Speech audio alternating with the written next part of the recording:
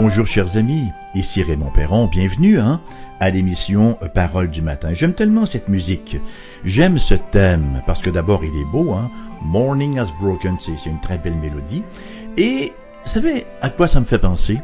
Ça me fait penser cette musique-là, quand je l'entends, lorsque je la mets en début d'émission, à un petit train qui m'amène dans une station là où j'ai un rendez-vous avec vous et où on est heureux de se retrouver, de se rencontrer et de plonger ensemble nos cœurs dans la bonne parole du Seigneur pour trouver réconfort, consolation, encouragement, parce que des fois, vous savez, le sourire a plutôt la forme d'une baboune. Des fois, le matin, là, on a le sourire un peu étroit. Et lorsqu'on arrive devant la parole du Seigneur, ben là, les cœurs s'adoucissent et il semble que la joie revienne, parce que la joie du Seigneur est notre force, n'est-ce pas? Alors donc, ce matin, nous poursuivons et nous en sommes au verset 15 du chapitre 14. Et oui, on a un seul verset ce matin. Vous aurez noté que parfois les péricopes que nous étudions sont très courtes, parfois plus longues. Ça dépend bien sûr de ce qu'on veut là passer comme message et de ce qui est contenu dans ce que nous lisons. Au verset 15, donc, du verset 14, Jean 14, 15, nous lisons « Si vous m'aimez, gardez mes commandements. » C'est simple, Si vous m'aimez, gardez mes commandements. On ne peut, chers amis, que s'émerveiller de toute la série de promesses qui nous est donnée au milieu de ce chapitre 14 de l'Évangile de Jean. Et, au risque de me répéter, là, permettez-moi de le rappeler, l'une de ces promesses-là, c'est que nous ferons de plus grandes choses que Jésus a faites. Une autre de ces promesses nous assure que quoi que ce soit que nous demandions au nom de Jésus, cela nous sera accordé. Il nous faut bien admettre, bien sûr, en toute honnêteté, comme nous l'avons vu lors de nos émissions précédentes sur ces versets-là, que pour jouir de ces promesses, il faut nous placer dans un chemin où elles passent. Il y a certaines conditions qui nous mettent en mode réception, pour dire autrement. Et la condition que nous considérons ce matin, c'est la troisième d'une série de 4 qui pavent la voie à la promesse de Jésus que nous ferons de plus grandes choses que lui-même a faites alors qu'il était sur terre, et que tout ce que nous demanderons au Père en son nom, nous l'aurons. C'est la condition de l'obéissance qui vient de l'amour. Non seulement est-ce un prérequis pour le service, mais bien sûr, c'est aussi une condition à l'exaucement de nos prières. L'apôtre Jean reviendra d'ailleurs sur cet aspect dans sa première épître, première épître de Jean au chapitre 3 et le 22e verset où nous lisons « Quoi que ce soit que nous demandions, nous le recevons de lui parce que nous gardons ses commandements et que nous faisons ce qui lui est agréable. » Est-ce que ça veut dire que nous sommes parfaits, que nous ne tombons d'aucune façon? Pas du tout. Ça veut dire que nous avons un cœur désireux de faire sa volonté, un cœur disposé, et malgré nos nombreuses chutes, nous revenons à lui, nous demandons pardon et nous désirons toujours davantage marcher en harmonie avec ses commandements. Le verset de ce matin, donc, si vous demandez quelque chose en mon nom, je le ferai, verset 15 du chapitre 14, nous enseigne également les éléments d'une relation entre l'amour pour le Christ et les commandements du Christ, et ce que la mise en œuvre des deux démontre. La première leçon qui se dégage de ce verset-là est, à mon avis, on ne peut plus évidente, et je pense que vous serez certainement d'accord avec moi sur le fait que c'est très évident. On ne risque pas de la manquer, cette première leçon-là. Si nous aimons Jésus, nous allons garder ses commandements. C'est une vérité importante, une vérité qui vient balayer toute perversion de la foi chrétienne par, l'antinomisme. Ça, c'est un mot qui fait mal, parce qu'on n'est pas familier avec. Donc, ça vient balayer l'antinomisme, antinomos, contre la loi. Peut-être n'êtes-vous pas familier avec cette expression-là. Bien, l'antinomisme, en simple, enseigne que les commandements de Dieu n'ont pas de place dans le christianisme, n'ont pas de place dans la vie du chrétien, puisque nous sommes sous la grâce et non sous la loi. Il y a donc, dans cette approche-là, un contraste absolu entre la loi et la grâce, de sorte que la valeur de la loi se voit pratiquement éliminée. Ainsi, au nom de la grâce, le Dieu de la grâce, qui est aussi le Dieu de la sainteté et de la justice, est en quelque sorte évacué. Il nous faut bien comprendre que le Dieu du Sinaï n'est pas l'ennemi de la grâce. Le Dieu du Sinaï et le Dieu de la grâce, c'est le même Dieu. Et ça nous parle du caractère inséparable de la justification et de la sanctification. Il ne faut pas non plus les confondre. La justification, c'est la justification, mais la sanctification, c'est la sanctification, mais les deux vont de pair. Oui, nous sommes justifiés par la foi seule, mais une foi vivante, une foi donc qui donne la vie, va faire en sorte que cette vie va se manifester dans une sanctification progressive, très lente, ça va de soi, mais progressive. Certains ont tenté de réduire la Bible à deux messages. Le premier, la loi sans la grâce, et le second, la grâce sans la loi, comme si c'était mutuellement exclusif. Vous savez, c'est une chose que de faire une distinction entre la foi et les œuvres, c'en est une autre que de séparer loi et évangile. Certains, moins draconiens, ont voulu faire une distinction entre la loi de Dieu et la loi du Christ, comme si c'était deux lois différentes, comme s'il y avait une division dans la Trinité. Le Père a son set de lois, passez-moi l'expression, et le Christ a le sien, et les deux lois ne correspondent pas. La loi de Dieu, c'est l'expression de sa volonté. C'est l'expression de la volonté du Dieu trinitaire, Père, Fils et Saint-Esprit. Nous nous entendons pour affirmer, haut et clair, que le salut n'est jamais par les œuvres. Le salut n'est jamais par les œuvres, mais tout le temps et toujours par la grâce. Et il en a toujours été ainsi, même pour les saints, les croyants de l'Ancien Testament.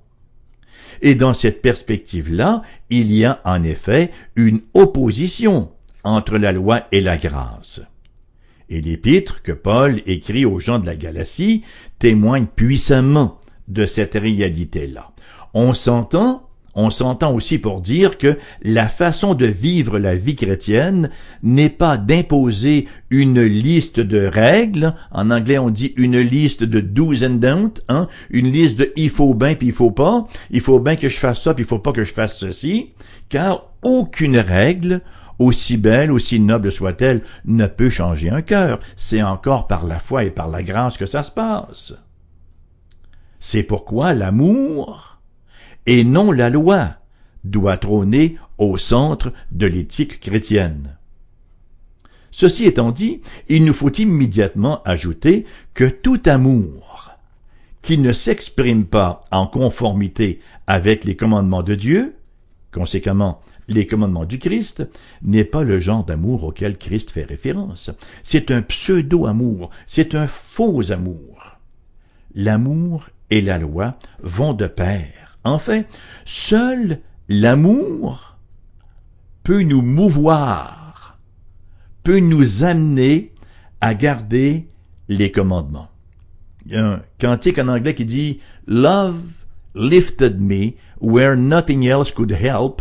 Love lifted me. » L'amour m'a relevé là où tout le reste a échoué. L'amour m'a relevé. L'amour nous amène à désirer effectivement nous harmoniser avec les commandements. L'amour peut nous mouvoir, nous inciter, nous motiver à garder les commandements. L'amour, c'est le fondement d'obéissance. Et l'obéissance est la surdémonstration de l'amour. Et c'est précisément ce qui distingue et ce qui élève la moralité de l'Évangile au-dessus de tout autre système. Voyez, il ne s'agit pas de forcer quelqu'un, de le fouetter, de le flageller jusqu'à ce que finalement il obéisse. Non, il suffit de le régénérer, de répandre en lui l'amour de Christ, et de facto, nous avons une intention bienveillante à l'égard des commandements. Le pire homme qui puisse exister dans le monde en sait autant sur son devoir, sur ce qu'il doit faire, que le meilleur des hommes. Tout le monde connaît son devoir, tout le monde sait ce qu'il devrait faire. Ce n'est donc pas le manque de connaissance qui conduit les gens au mal, mais c'est bien le manque de puissance, le manque de volonté pour vivre à la hauteur de leur connaissance. Et là où la moralité échoue, même dans sa plus claire démonstration du devoir humain, le Christ, lui, vient et il l'accomplit. Il y a tout un monde de différence entre « faites ceci et vous vivrez » et « parce que vous vivez, faites ceci ». William Tyndale, une pensée que vous entendez souvent sur les ondes de CFOI, William Tyndale de dire « le fruit ne rend pas l'arbre bon ou mauvais, mais il nous dit si l'arbre est bon ou mauvais ». John Owen, le grand puritain, le théologien des puritains, nous affirme ceci: nous sommes libérés pour l'obéissance et non pas de l'obéissance. L'esclave se libère du devoir, le fils se libère dans le devoir, voyez-vous. Nous sommes effectivement libérés de l'esclavage de nos passions pour enfin pouvoir être libres de servir le Seigneur. C'est la raison pour laquelle Paul de renchérir en Romains, chapitre 3, verset 31, « Annulons-nous donc la loi par la foi? Loin de là, au contraire, nous confirmons la loi. » Comment? Non pas pour la justification, la loi ne justifiera jamais personne, sinon la foi serait vaine, mais comme règle d'obéissance. Seuls les sauvés prennent plaisir à la loi, et seuls les sauvés peuvent se soumettre à la loi, peuvent progressivement, tranquillement commencer à se soumettre à la loi. La poursuite de la loi de Dieu commence réellement à quel moment? À la conversion. Avant, on ne veut rien entendre de la loi de Dieu. C'est lorsque nous sommes convertis que nous prenons réellement conscience et de la beauté de la loi de Dieu. Ce serait loufoque de croire qu'aussitôt converti, on en a fini avec la loi. Le Christ, loin d'abolir la loi nouvelle, lui donne un souffle nouveau. On n'a qu'à penser au sermon sur la montagne. À Matthieu, on n'a qu'à penser aussi à ce que nous dit Matthieu, effectivement dans le sermon sur la montagne au chapitre 6. Olivier Favre nous dit, dans son excellent livre Fondement, le bon fondement, nous dit ce qui suit. Par ce résumé qu'en fait notre Seigneur dans le sermon sur la montagne, nous comprenons alors que l'obéissance à la loi et l'amour envers Dieu sont loin d'être contradictoires. Nous pouvons même dire que l'amour vrai pour Dieu se traduit obligatoirement par une obéissance à ses commandements. Il n'y a pas d'amour vrai sans obéissance à sa loi, comme notre Seigneur le déclare à ses disciples en Jean chapitre 14 verset 15, « Si vous m'aimez, gardez mes commandements. » Ce verset recèle une deuxième leçon, et elle vient de l'endos de ce que nous venons de dire. Jusqu'à maintenant, notre discours a été que si nous aimons vraiment le Christ, cet amour même dont le Christ nous a aimés, nous allons garder ses commandements en retour. Nous allons nous efforcer de garder ses commandements en retour. Mais nous pouvons aussi inverser la proposition et dire, si nous gardons ses commandements, nous aimerons Jésus. D'ailleurs, c'est ce que Jésus fait quelques versets plus loin. Au verset 21, il dit « Celui qui a mes commandements et qui les garde, c'est celui qui m'aime. Et celui qui m'aime sera aimé de mon Père, je l'aimerai et je me ferai connaître à lui. » L'apôtre Jean y va d'une affirmation tout à fait similaire dans sa première épître, au chapitre 2, les versets 3 et 5, où il nous dit « Si nous gardons ses commandements, nous savons par cela que nous l'avons connu. Mais l'amour de Dieu est véritablement parfait en celui qui garde sa parole. Par cela, nous savons que nous sommes en lui. » Bon. Maintenant, qu'en est-il de tout cela? Comment puis-je être assuré par l'obéissance, que j'appartiens réellement au Christ? La réponse est dans la nature même de l'homme. Dans son état naturel, d'avant conversion, d'avant régénération, l'homme, depuis la chute d'Adam et Ève, et la nôtre en eux, l'homme est en rébellion contre Dieu, et ce n'est conséquemment pas en lui, ce n'est pas dans sa nature déchue d'obéir à Dieu. Lorsque nous trouvons en notre cœur un désir d'obéir à Dieu, un amour pour ses commandements, malgré que notre obéissance soit encore bien imparfaite. Si nous avons ce désir-là, cette étincelle d'amour pour Dieu, c'est que l'Esprit Saint a fait une œuvre en mon cœur, une œuvre de régénération à mon cœur. Donc, amis chrétiens, prenons courage. Soyons assurés de l'œuvre salvifique de Dieu dans nos vies si nous avons ce désir pour Dieu. Comme je le disais précédemment, cela ne veut aucunement dire que notre obéissance soit parfaite.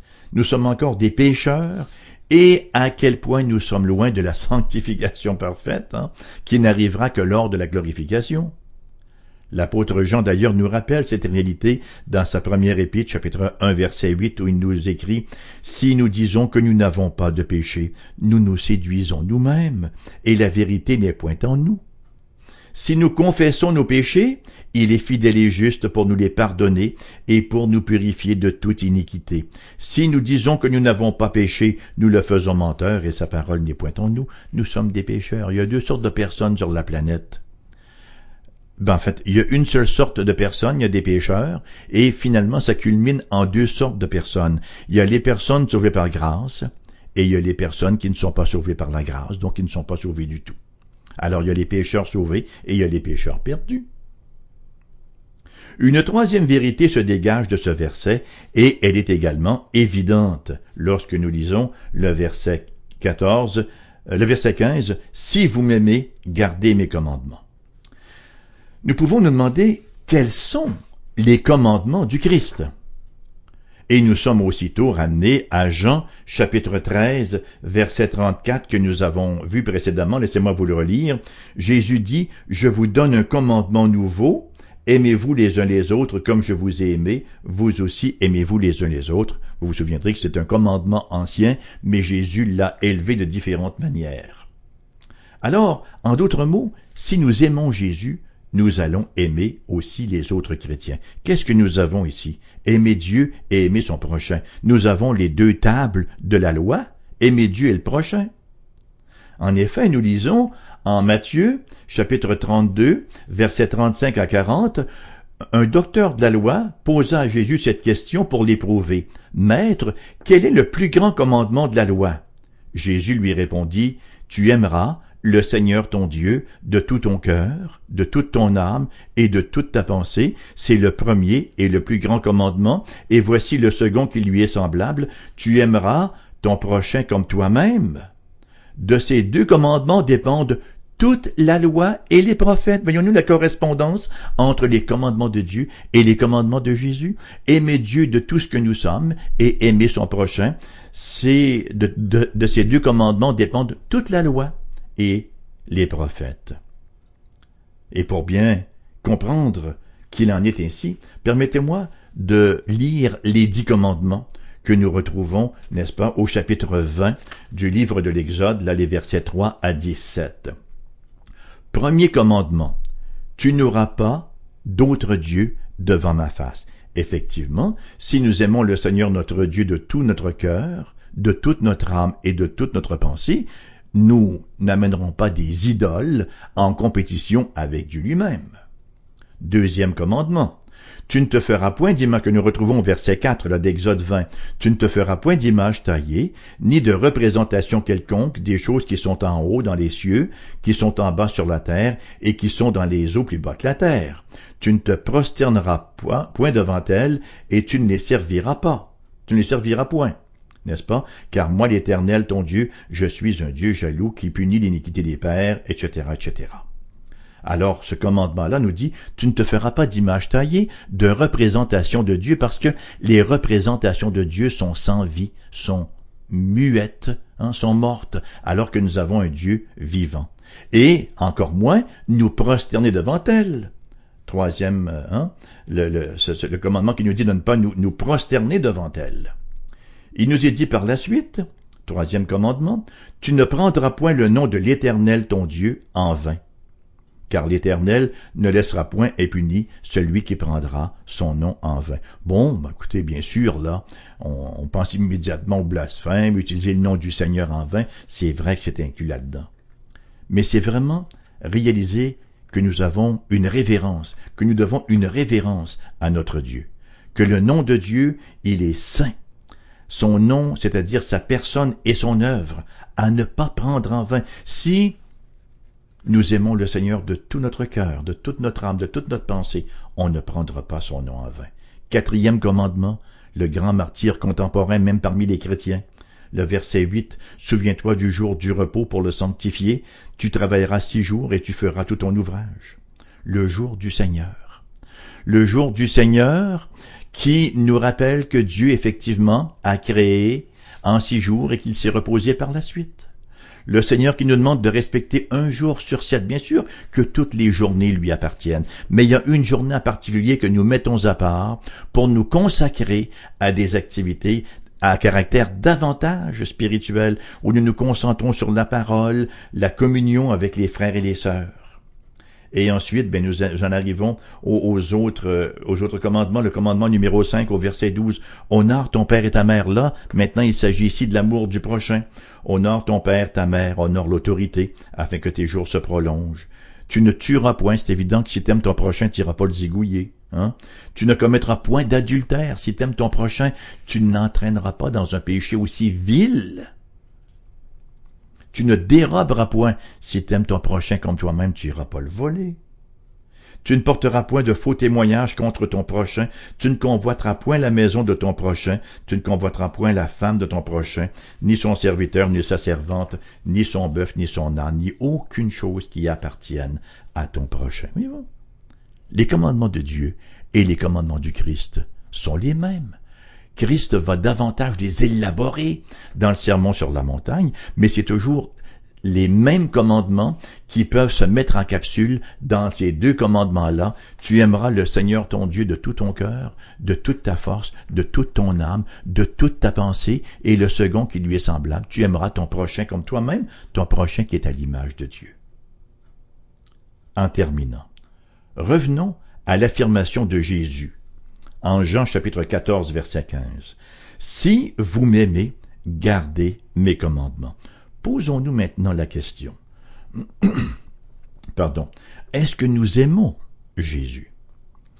Comment manifestons-nous cet amour pour Jésus? Rappelons-nous que l'amour n'est pas un sentiment. L'amour, c'est une action. L'amour, c'est quelque chose de concret. Ce n'est pas j'aime et je fais rien. Voyez-vous, la question de l'amour, j'aime beaucoup l'illustration, là, d'une rose. L'amour, ce n'est pas le parfum de la rose, ce n'est pas l'odeur de la rose. C'est-à-dire, ce n'est pas le sentiment, mais l'amour, c'est la rose elle-même. Il y aura odeur de rose que dans la seule mesure où il y aura une rose. Et pour avoir une rose, il faut la cultiver.